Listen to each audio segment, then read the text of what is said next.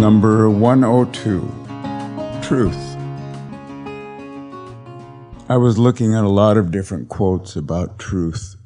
Truth in spiritual terms, in terms of the Veda, is that which never changes. Like, it might be true that I'm hungry at this moment, but lunch will change that. And though it's true my voice is a little funky at the moment, a little time will change that. But truth, that which never changes, can be spoken about much more readily by saying what it isn't than what it is.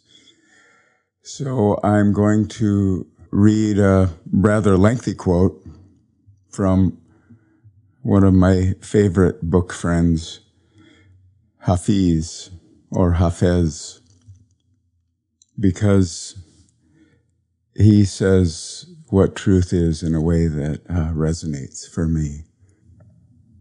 Now is the time to know that all that you do is sacred. Now, why not consider a lasting truce with yourself and God? Now is the time to understand that all your ideas of right and wrong were just a child's training wheels, to be laid aside when you can finally live with veracity and love. Now is the time for the world to know that every thought and action is sacred, that this is the time for you to compute the impossibility that there is anything but grace. Now is the season to know that everything you do is sacred. I have learned so much from God that I can no longer call myself a Christian, a Hindu, a Muslim, a Buddhist, a Jew. The truth has shared so much of itself with me that I can no longer call myself a man, a woman, an angel, or even pure soul. Love has befriended Hafiz so completely it has turned to ash and freed me of every concept and image my mind has ever known.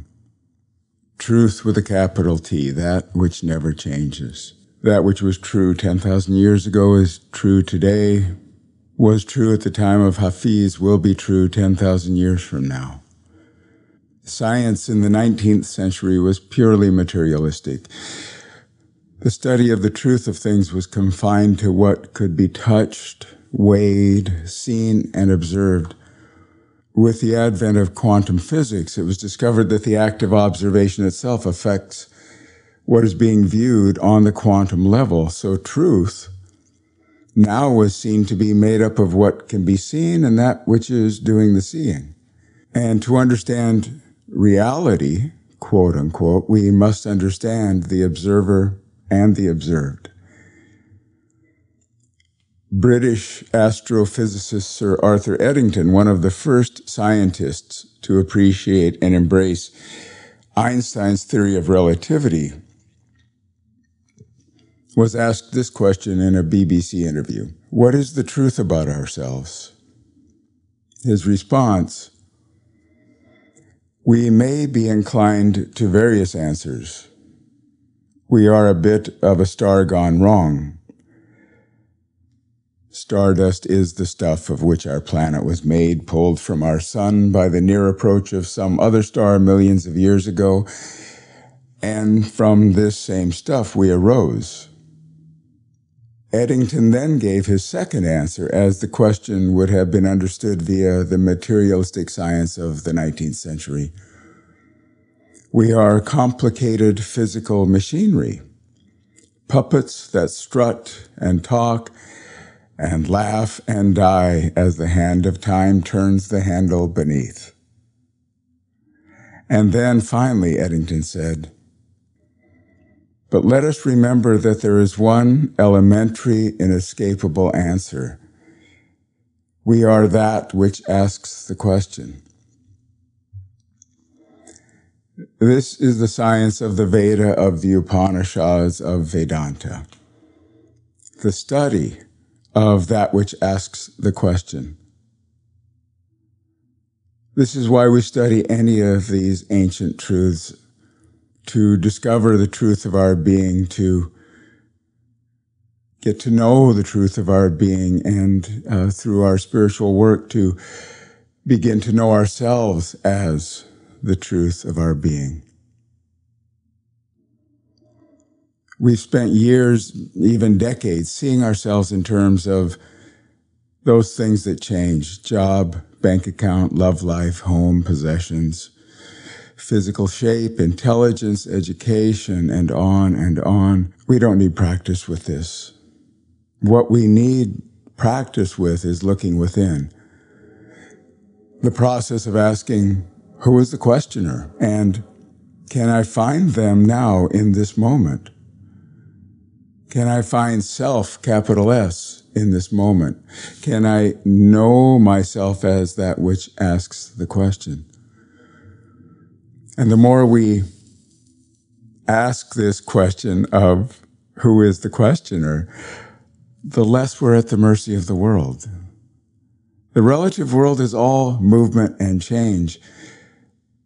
Our thoughts and feelings, too, are ever changing. There is no safety, no consistency, no stability to knowing ourselves in those ways. To define ourselves by any of that is chaos at best, insanity at worst.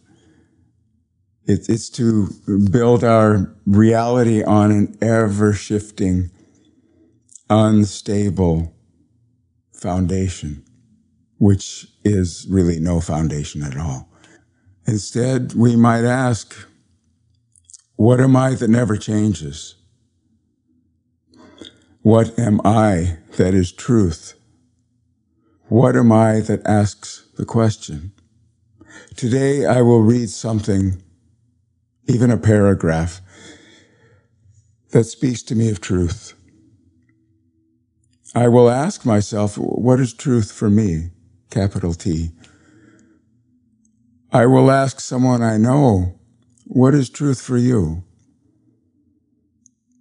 And I will ask of something greater than myself, of nature, God, wisdom of the ages, to point me in a direction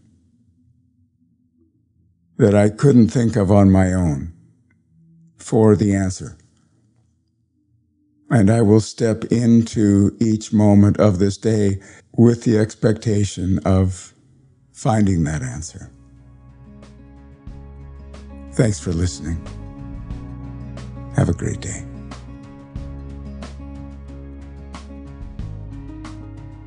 Thanks for listening to Embracing Bliss. I started this podcast and the book it's based on to offer a daily reminder to myself as well as to you that we have the freedom to choose happiness. And if ever we needed happiness and freedom to choose in this world, now would be that time. So please do share it with someone you love, send it to a friend, and also please stay in touch.